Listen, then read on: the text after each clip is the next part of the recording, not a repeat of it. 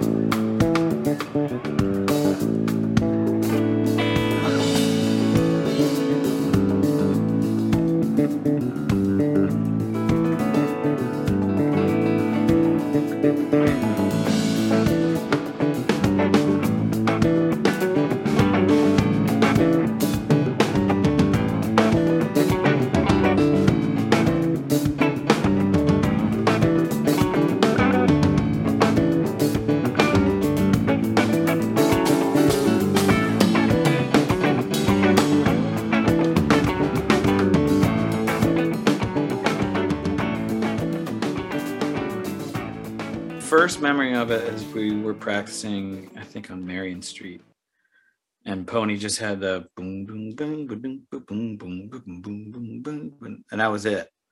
So everything else kind of started from there. And it's funny because, side note, Vince at the time was a big hippie. And we were going to go see a bunch of Phish shows, and he and I were selling t-shirts. And he, as we were writing this song, he had decided that for the summer tour, he wanted just to be called August, his name. So he basically, if I saw him, I'd be like, "What's up, August? Hey, August, can I get $10 so I can buy some? Hey, August, can we pull over to get like that?" So as we're working on the song, we needed a working title. So I just was like, let's just call it August, because it would be just like make fun of Vince. So yeah, that's where it basically started, from a bass line. And then I added the E minor chords for the rest of it. And then we were listening to Phish back then, and a lot of their songs had, long compositional parts. So we're like, we need some stuff like that too. And that's your favorite Phish stuff, right? The real composed stuff, right? Yeah, the older stuff. The composed stuff. So I think that was kind of our attempt to be like, oh, let's see if we can do it. And when we finished 18 minutes later, listening back, it's like, I think let's just trim the fat. One riff I got to give credit to in that song is my older brothers. The original version was so it's like an A, C to D, C to G, and that I just remember him playing that one summer over. A little jig part. Yeah. Yeah. Mm-hmm. And I asked him, when we were writing it and putting the song together, we were at like a family reunion. I was like, "Hey man, do you mind? Are you using the?"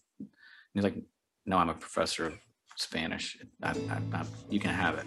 So I put it in that song. I don't think I ever gave him credit, but it says writing credit says Bayless in the back, so you get some of that.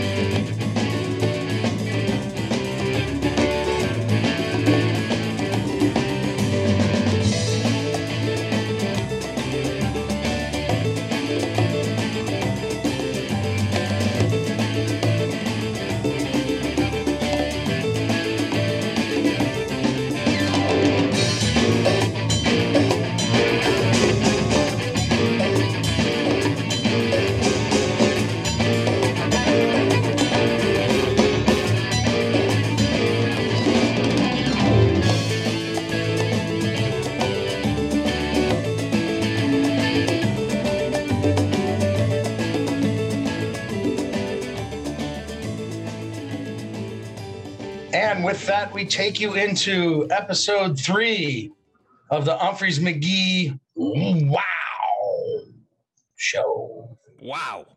Hey, Rob. This is Rob, and of course, with me, Jimmy Knowledge. Hello. Jimmy, it's good thanks to for be joining here. me again. Second song. Excited. Boy, is she a beauty. Yes, and we have one of great historical import, great historical importance, and with lyrics that, as I've said before, always fill me with warmth. And I never really knew what it was about, but we're going to find out. I certainly never knew that his brother had helped him write some parts of it. Can you tell us about which brother he is referring? Brennan credits his older brother, Rob Bayless, named after Coach Bayless, Coach Bobby Bayless.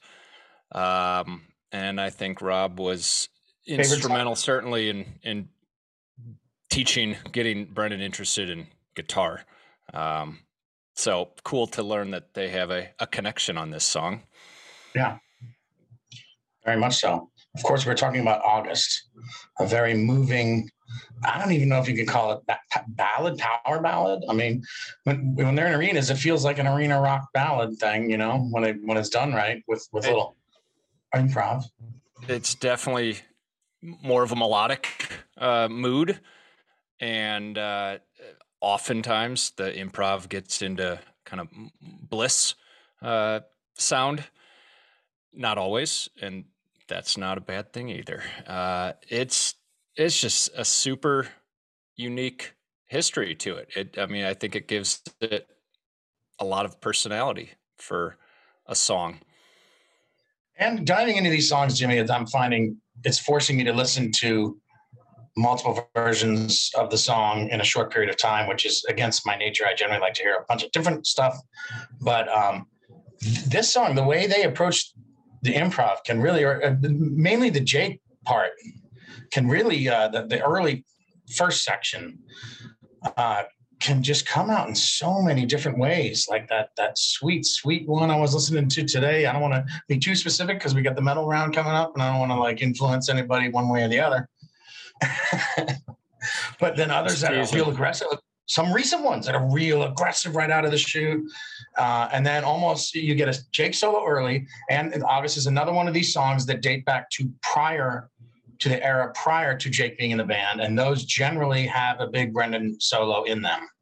Isn't that correct? This song dates back prior to Umphrey's. This is one of the few that can claim that it was written in the Brendan and Ryan band, Tashi Station. Played along with two friends from Notre Dame, Greg Andrewless and Steve. Gosh, I'm going to forget his name. Sanders was his nickname. Sorry, Steve. Yeah, his nickname in there. That's good. And so August was one of these very early songs that Brendan brought into Tashi Station. Lasted about a little over a year. And when they merged with another band on campus and got Joel and Mike, Brendan brought in a lot of, probably all of their originals, but not all lasted much beyond 6 months. And August, there's so much to get into this. Rob, where do you want to start? Well, I'll first say that the more astute Umphrey's fans know that, you know, the song went through quite a metamorphosis. It used to be much longer. We will get into that. And that Jimmy Knowledge fans, which I'm learning more and more every day, they were Jimmy Rogers fans before this podcast, know that you wrote an essay, a multi-sectioned, wonderful essay on, you know, the evolution of August, breaking down specific versions, talking about the whole structure of the original version, and we'll get into some of that as well. Boy, right? Rob, that was months before the pandemic started. I struck upon that listening project, and I haven't had a chance to finish it, but the inspiration of charting a song's evolution, and I guess we should say now that it was included on their first studio album, the first output that they slapped together just so they could get CDs around town and book more gigs. August was the last track on Greatest Hits Volume 3. I mean, we'll hear that later on in this episode. Being a Greatest Hits album, it naturally came from earlier albums that the band had put out. And August had been on Michiana Transit Authority. Everybody remembers when Michiana Transit Authority came out. Only peaked at number 8, which, you win some, you lose some when you put out a lot of, 8 albums before you come out with your first album. Right. Yeah. Pretty good stuff. They've always kind of made their own way in the music business, Humphreys McGee. It's one of the things I love about them, Jimmy. It's a great, just personal statement up front. Yes. But August appears, and it is a 15.5-minute behemoth. Fill in your, it is a multi-layered wedding cake of a composition. We're just teasing now because we're going to get to the wedding cake. But for now, I mean, do you have any other comments about, just the different tones, all the different versions you've heard of it? I mean, it does have, a variety of feels to it, but it has certain parts that tend to be the same version. I mean, there's a overall tenderness to the song. And I think, do you want to just read the lyrics, Rob? I liked how you read the Hurt Bird Bath lyrics. You want to do that? And there aren't many here. You do these then, since I got to last week. You do these.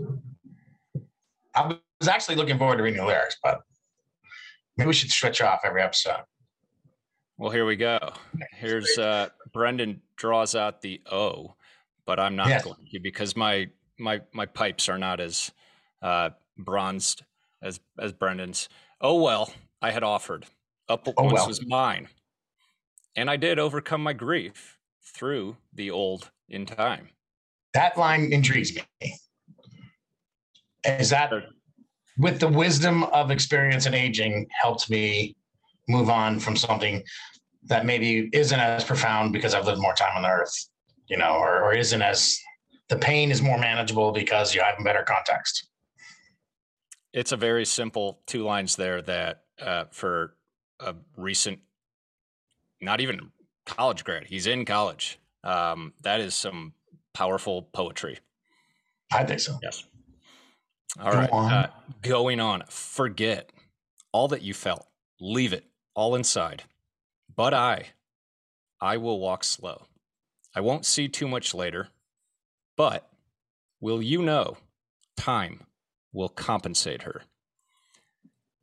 That has layers of that have kind of revealed as over the years. And that's just a fun, I feel, metaphor that he kind of throws out there.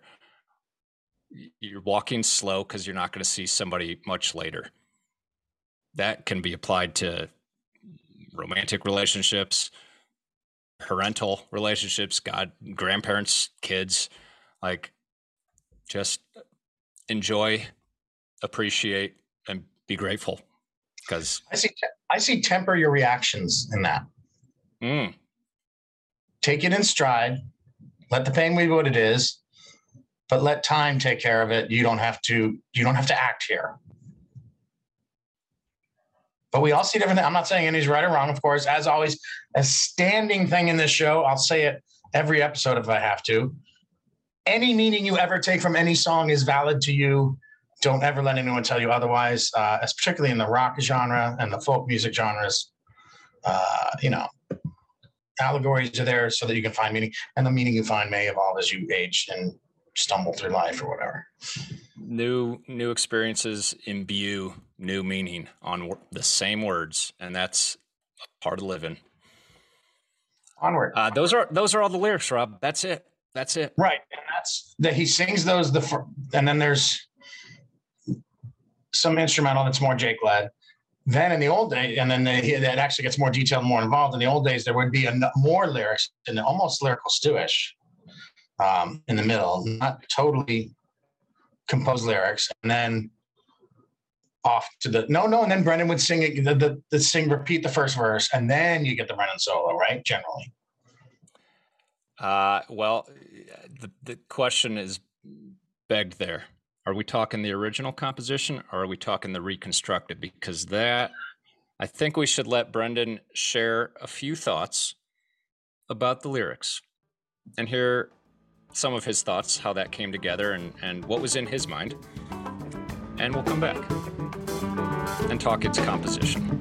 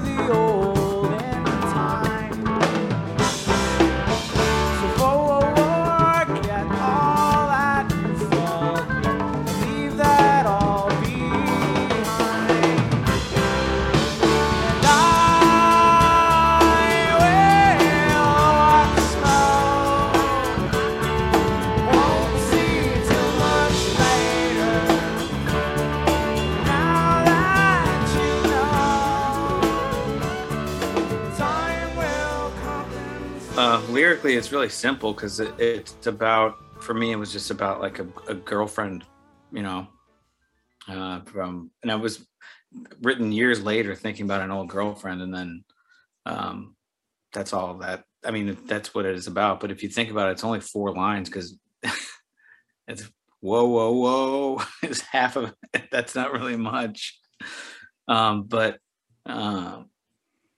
Anyway, like I haven't even talked to her in, I don't know, 20 years, like an old high school girlfriend. But, you know, some people graduated and just disappeared and turned away and like walked away and were like, peace, you know, I'm out of this town. And that she was one of them. So it's kind of like just thinking about her for some reason.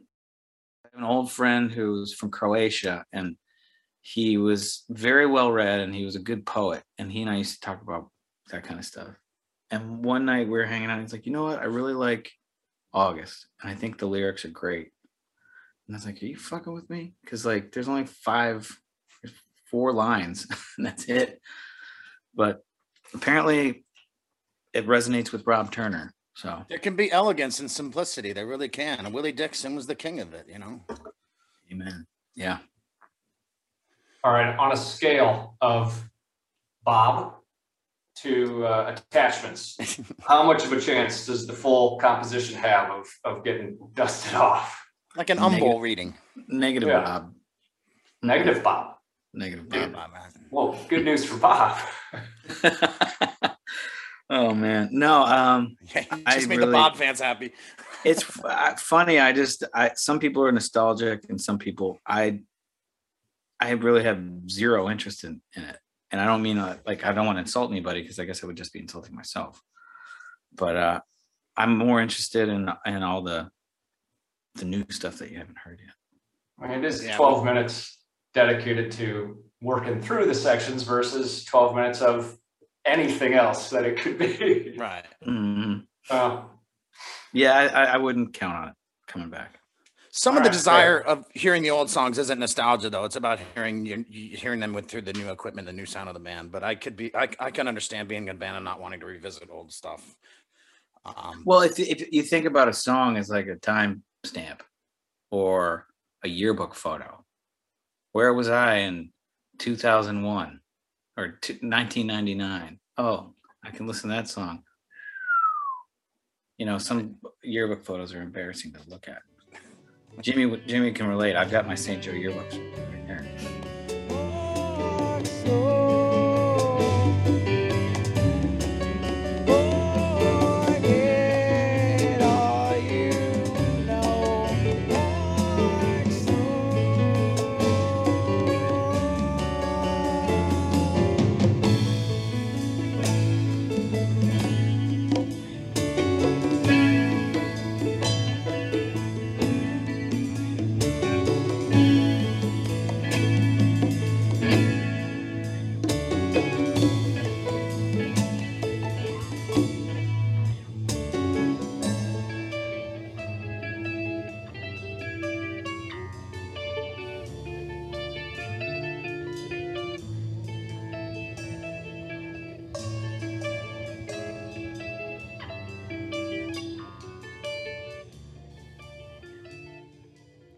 Do you create really rad fan art?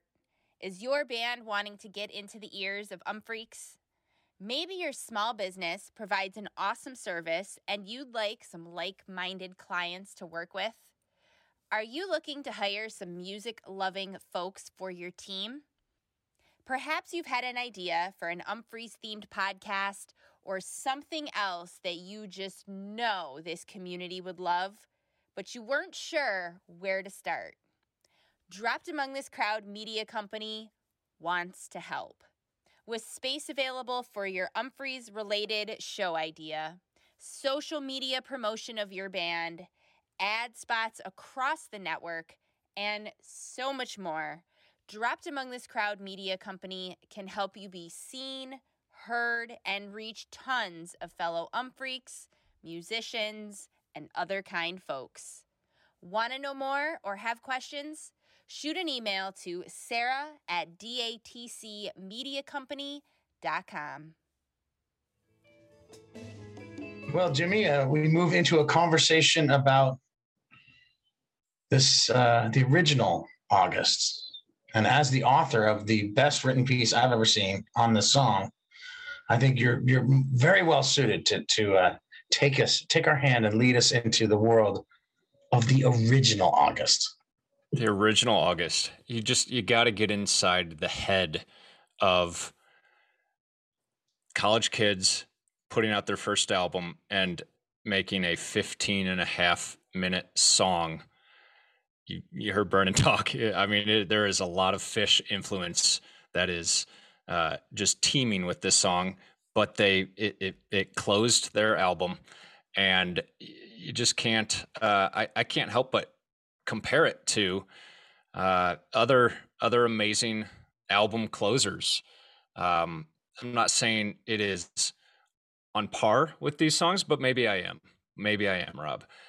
Thanks to Stephen Hayden. Stephen Hayden did a Ask a Music Critic article responding to a question: what are the best album closing tracks of all time? And boy, that is a fun list to engage with. And I'll tell you some of them, Rob. Desolation Row, Bob Dylan. Right, Beatles, right in my wheel. Beatles, A Day in the Life, Peppers. Stones, You Can't Always Get What You Want. Prince, Purple Rain. Freebird. Springsteen, Jungle Land. Weezer, Only in Dreams. Even Nirvana, Through All Apologies, as their album closer. So August joins that list, which is exciting. Shout out to Blues for Allah, title track, Blues for Allah. Terrapin Station, title track, Terrapin Station. And so I think it's kind of worthwhile to look at. All right, they were trying to make a statement. What were they saying?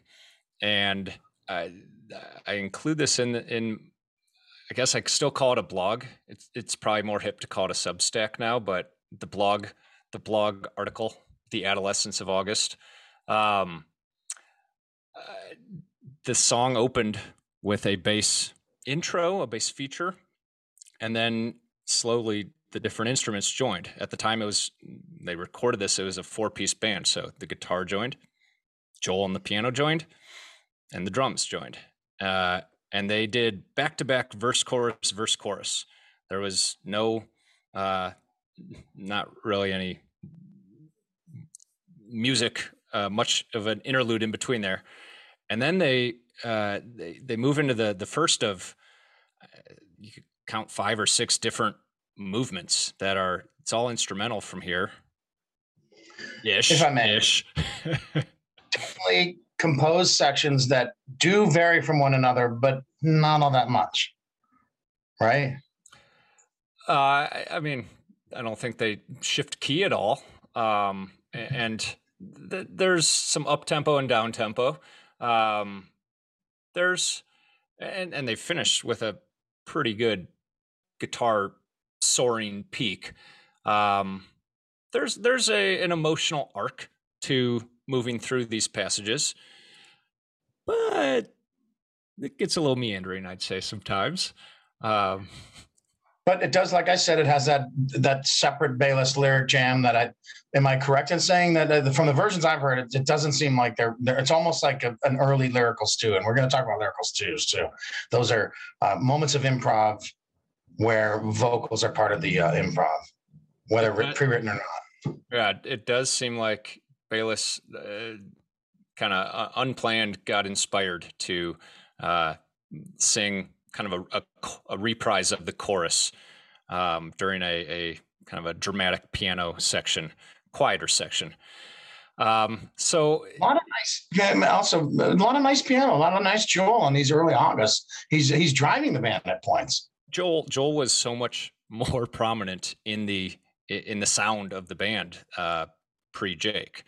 So I think that historical perspective just on their sonic growth, it was Joel and Brendan were counterbalancing each other, and August really shared equal parts who was leading. And as far as Bayless's vocal, very, one of the more Eddie Vedder prominent influence kind of approaches to singing, particularly again in that middle, I believe in the middle section that is now gone. I thought that was really kind of had a feeling, even though it wasn't during aggressive music, but the porch, this Curbside song Porch, when Eddie starts improvising in the middle of that, kind of that middle section of the vocal kind of reminds me of that a little bit. Yep, I hear that. I also hear I hear one Fish song, and I think you picked up on another. These kind of more springy up tempo sections sound a lot like parts of another Fish composition, Gaiuti. And what are you picking up on, Rob? Part of Gaiuti where it gallops along like a horse or like a really, really well-toned pig. And then I hear it earlier in the song, as you describe as, where is it? I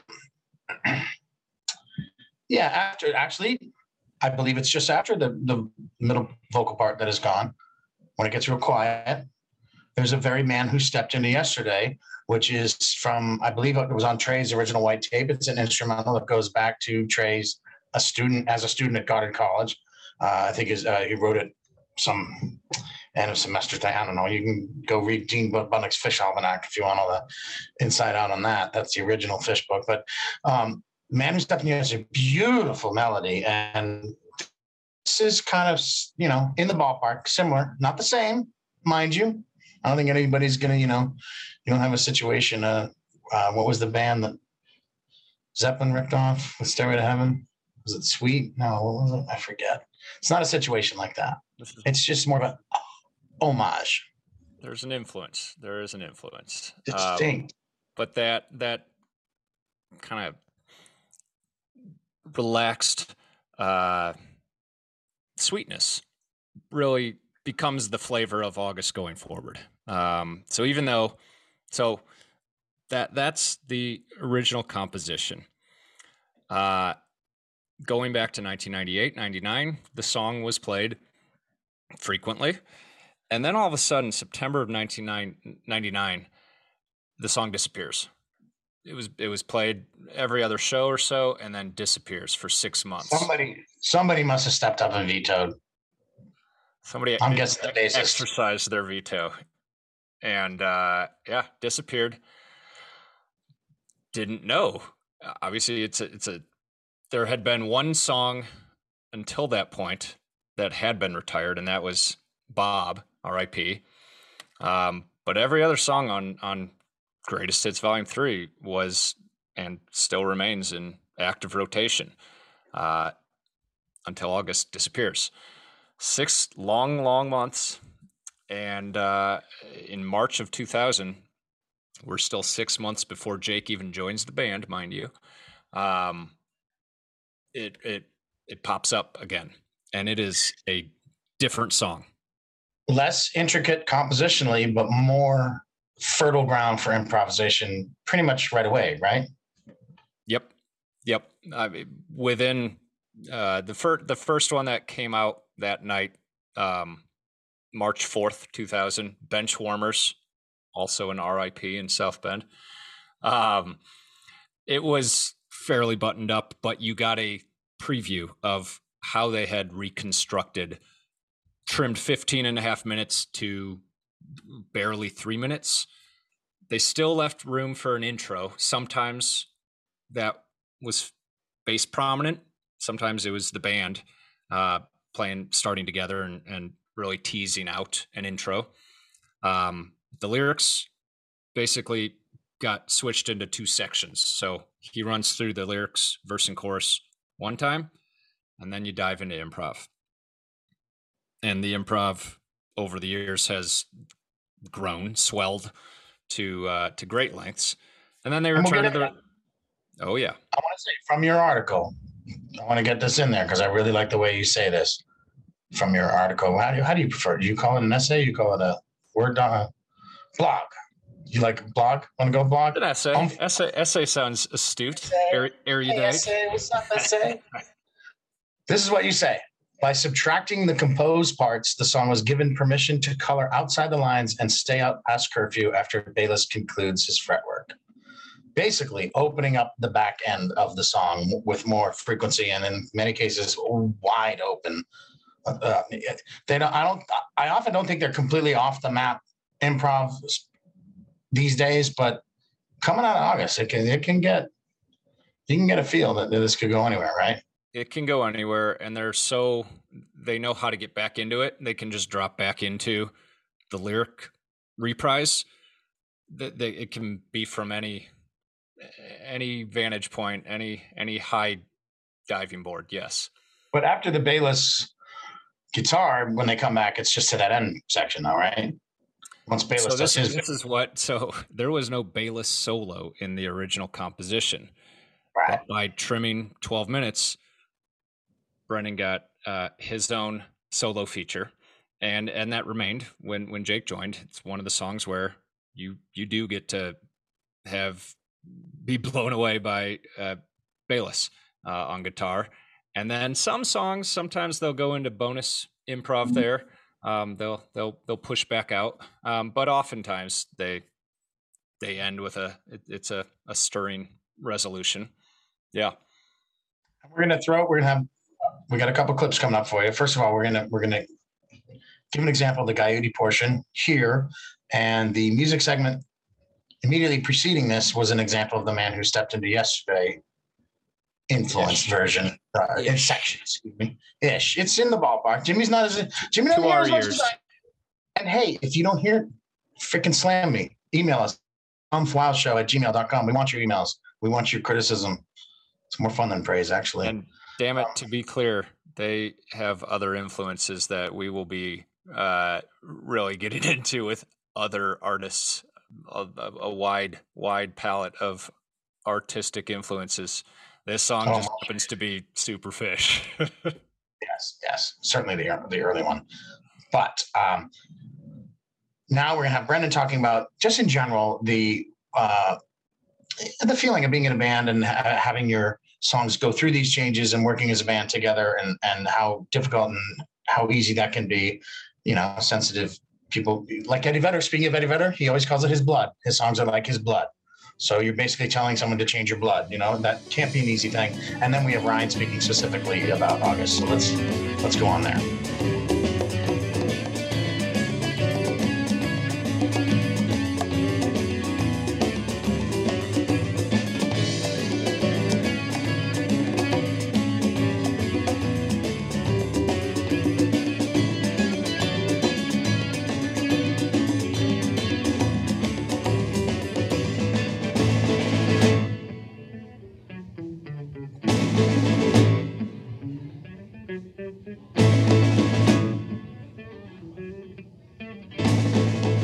it's difficult for sure. And I guess the more you write, the more you're willing to make concessions, because essentially to make something work in a band, is a sum of parts, and people need to feel like their contributions are considered, or valid or good, and some people I think just will try and put a little twist or a spin on something so that way they can have their fingerprint on it, which in some cases is fantastic, and actually makes the thing better. In some cases it isn't, and it's never easy. It's basically sometimes you got to be willing to concede, and sometimes when you really firmly believe in something, you just got to say, no, this is how it is, I'm sorry. Is it it's amicable for sure, because it's you just have to get past the whole thing, and then once you start playing it live after like 6 times, you don't even think about that shit anymore, and it's just like it's out for everybody. So it's just that initial moment of deciding, do I need to compromise, or does he need to compromise, or do we need to compromise? Or we initially made a rule when we were writing Mantis together that every idea that someone suggests, we have to at least try it before we say no to it. And I think that made a big difference, because at least then you can kind of B the idea and say, here's what it sounds like this way, here's what it sounds like this way. It's easier to step back and make a judgment versus just saying, let's do it this way. You've got a beautiful bass solo that kind of leads us in. Oh, he doesn't Sometimes. solo. He doesn't solo. Sometimes. According to him. Yeah. Yeah. It's a brief musical conversation. I do like having that area, and when it feels right, it's nice. Sometimes you'll get everybody in the mics being like, okay, all in. Other times it's a time thing. If it's in an encore, it's a thing. Like I love exploring for 60 seconds to 3 minutes of coming up with something that kind of sets the tone, and it's a great spot for it. It's also a good time for transitions when a song ends. If August is next and there's dead air, I'm not a big fan of dead air. I'll let that be a little bit of a bass feature as opposed to a solo. The song itself has definitely evolved probably the most out of any. I mean, obviously you did some work on it, but probably more than any Umphrey's song that I'm aware of. From the first time all 4 of us in Umphrey's probably composed together, writing the song and being in the same room with the song and bringing the parts and fitting it together in a short period of time, and then realizing it was like, there's a lot of the eye of the beholder, a lot of stuff that is unnecessary in this if we're going to get to the meat. And I think at the same time, we kind of were saying the same thing about Hajj Bamashte or Hajj. We started trimming parts that were like, we could extend improv areas and jam areas to get more bang for your buck than having these unnecessarily kind of sophomoric, kind of riffs and melodies that didn't seem long lasting to us, at least at the time, or I couldn't even tell you what they are. I mean, I haven't listened to an 18-minute original August. I do have the CD in my car, so maybe on my next trip to pick up the kids from school, I'll have to give it a listen and get back to you. But I think the goal, short story long here, is to make the song from beginning to end not have any weak moments or parts intentionally. Now, if the jam falls flat, or if the improv doesn't get to where we had expected or hoped, then yes, that's life. But from a compositional standpoint, I'd rather eliminate the weak and keep the soldiers strong. But the definition of that which is weak must not always be unanimous. Was there any pushback? Was there any parts that certain members wanted to keep? No, I mean, if anybody wanted to keep it, I'm going to guess it was Joel. Just guessing, but I'm pretty sure we were pretty all adamant on like we could do better. You got to remember too. I mean, we were only a band. I mean, those guys, like, it was like breaking up with your girlfriend. I mean, they went and quit their band in the winter of '97. And we started rehearsing, and like we were already booking gigs because Joel, God bless him, was like the marketing and manager. He already had all the ins and the promoters. Like he was the guy. He knew everybody, and he took on that whole standpoint where we didn't have to have those responsibilities. So we were playing gigs, and we were like, we need to write songs. We need to write them now. We need to write them quick. So there wasn't a lot of maturity. There wasn't a lot of vocabulary. There wasn't a lot of options. So we just started Legoing and sticking things together, and then we start performing it. And be like, oh, this is good. This is good. Next. This is good. This is good. And then, you start playing them, getting gigs. And then after a while, we go back and be like, meh, not that good. So that's when you trim the fat. We're going to take advice from the Pony Man and trim the fat. Get right back to the show. Jimmy, I'll tell you, it changed. August changed, and perhaps for the better, even though those of us who like elaborate compositions, maybe they did the right thing there. It's hard to argue with the results. There's been a lot of magical moments that just spring from where this where the improv goes, and not just instrumental improv. Yes, and we're going to first, just as a quick reset, there's maybe if you look at old set lists, you may see August Jimmy Stewart, you may see Jimmy Stewart all over the place. That and another thing called Jazz Odyssey, or moments of improvisation. You can argue to what extent those differ and are distinct, one or the other. But the point being, they're improvisation. So we have these things called lyrical stews, which in essence, lyrics, almost always, Brendan, are part of the improvisation. And as I said, well, we'll let Brendan tell you, but many lyrical stews have happened during August, correct? A good chunk. Between August and Der Blutenkot, those are two of the, for different reasons, I would say, are the most conducive to, call this an enhanced creativity, where lyrics get thrown into the mix. And August, I think, because it kind of probes in this more melodic, open jamming space. It's you used the term fertile bed before, and it really is that. Also, the lyrics and music are conducive to introspection, and introspection can be conducive to creativity. I mean, that can be part of it. The associative property of music, sure. That's a good start. Let's let Brendan, and we're going to trim the fat some more. Let's go right to Brendan, telling where he thinks all this lyrical improvisation came from. And how often are those lyrics coming out of nowhere, and how often is it something you've thought about and it's a catchy line you have in your head and you're searching for music to go with it?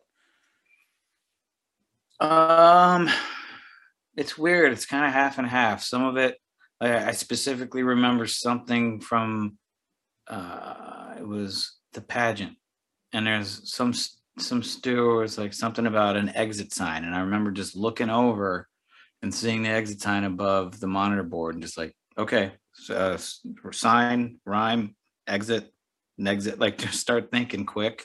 Exit. Exit.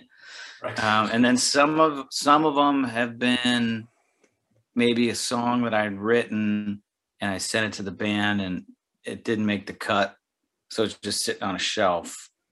And so sometimes it's like a Rolodex of, like, a guitar player will probably could play a solo, and if he's feeling it, he's going to pull stuff out of the cosmos, and it'll be fantastic. But if he's not, he can always do, okay, I'm going to do 5 seconds of Clapton, now I'm going to do 5 seconds of Beck, now I'm going to do 5 seconds of, and pull from a Rolodex of licks. And I guess lyrically, melodically, you can kind of do the same thing. But it's not like I'm writing down stuff before the show. So sometimes it's completely out of nowhere, and sometimes it's like a half-baked idea. And sometimes Stasek will look at me when we're playing. He'll just go, vocals. And most times I look at him like, you do it. I'm tired. Brendan wants to punish the fans. Do you have a notebook, a journal that you keep kind of rhymes and musings going, or is this just jotting on any notepad that you can? Yeah, I mean, I do. I keep everything. I have every single notebook since Tashi Station, since 1997. I have every. So sometimes, I mean, I haven't really gone back, but there's been times where I've gone back and been like, okay, so for like any song like this, let's say there's, I don't know how many, 16 lines. I kept 1, 2, 3, 4. Those are the only 4 I kept from that. So I know like I can go back to that, and then maybe of the 10 that I didn't use, 4 of those are good. So it's kind of just I don't know. That's when if I'm regurgitating an idea, sometimes it's also like, here's one that I think is really good. I'm just gonna keep doing this until the guys finally agree with me.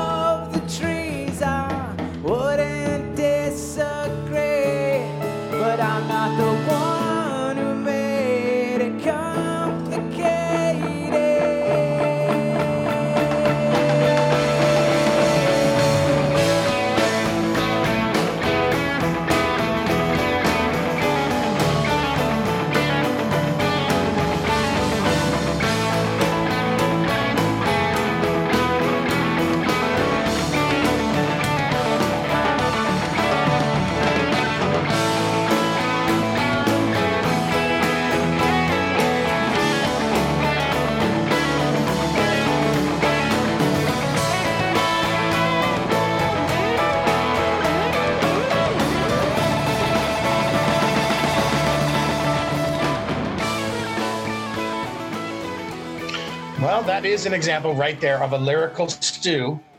And from back in 2014, isn't that correct? Jimmy Knowledge, take us into the world of umph-knowledge, Jimmy Knowledge. Oh, that made its way onto the 2014 Hall of Fame album. That is a hell of a just inspired lyrical. Where did that come from? And then they made it a song. It came back at Raw Stewage, and so proud of that little guy. And yes, the lyrical stews. It is special when they click. And analysis of the improv and lyrical stews and non-lyrical stews and whatever will be a big part of Side B, episode 4 of the Humphreys Wow Show. We want your input. We have a special guest. We really had to pull some strings to get the guest. We don't want to announce it now because we don't want anyone to steal this guest from us. But we've got a great guest for Side B. And but give us your input.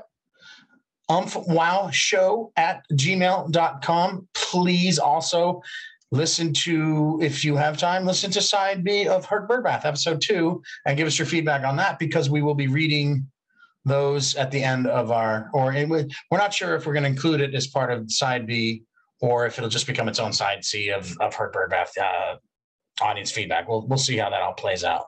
Baby steps here. We're figuring this out. Baby steps. Yeah, we're doing the steps, Rob. Making it up as we go along, man. And boy, we've got a special treat for you to close out this August Side A. Appreciate you listening, and you get to let your ears be tantalized by. I'll put it this way. I was looking around to hear the original studio version. I couldn't find it anywhere online. Sarah J chased it down, and she's going to allow us. It's again from Humphreys McGee Greatest Hits Volume 3. Good luck finding. Was it ever made on vinyl? Do you know? Probably not, huh? Not yet. Next year's year 25. I don't know. Things happen in 25th years of albums being released. I've heard mum is the word in camp. I don't know. It would be. I can't imagine they would want to put Bob out on album on vinyl. Well, maybe they could just trim it and tighten it up and then say it's because of space or time constraints. But they would trim the fat of their own album. That would be meta. Hey, trimming the fat. They want to trim the fat. They even inspired us to trim the fat just a little bit.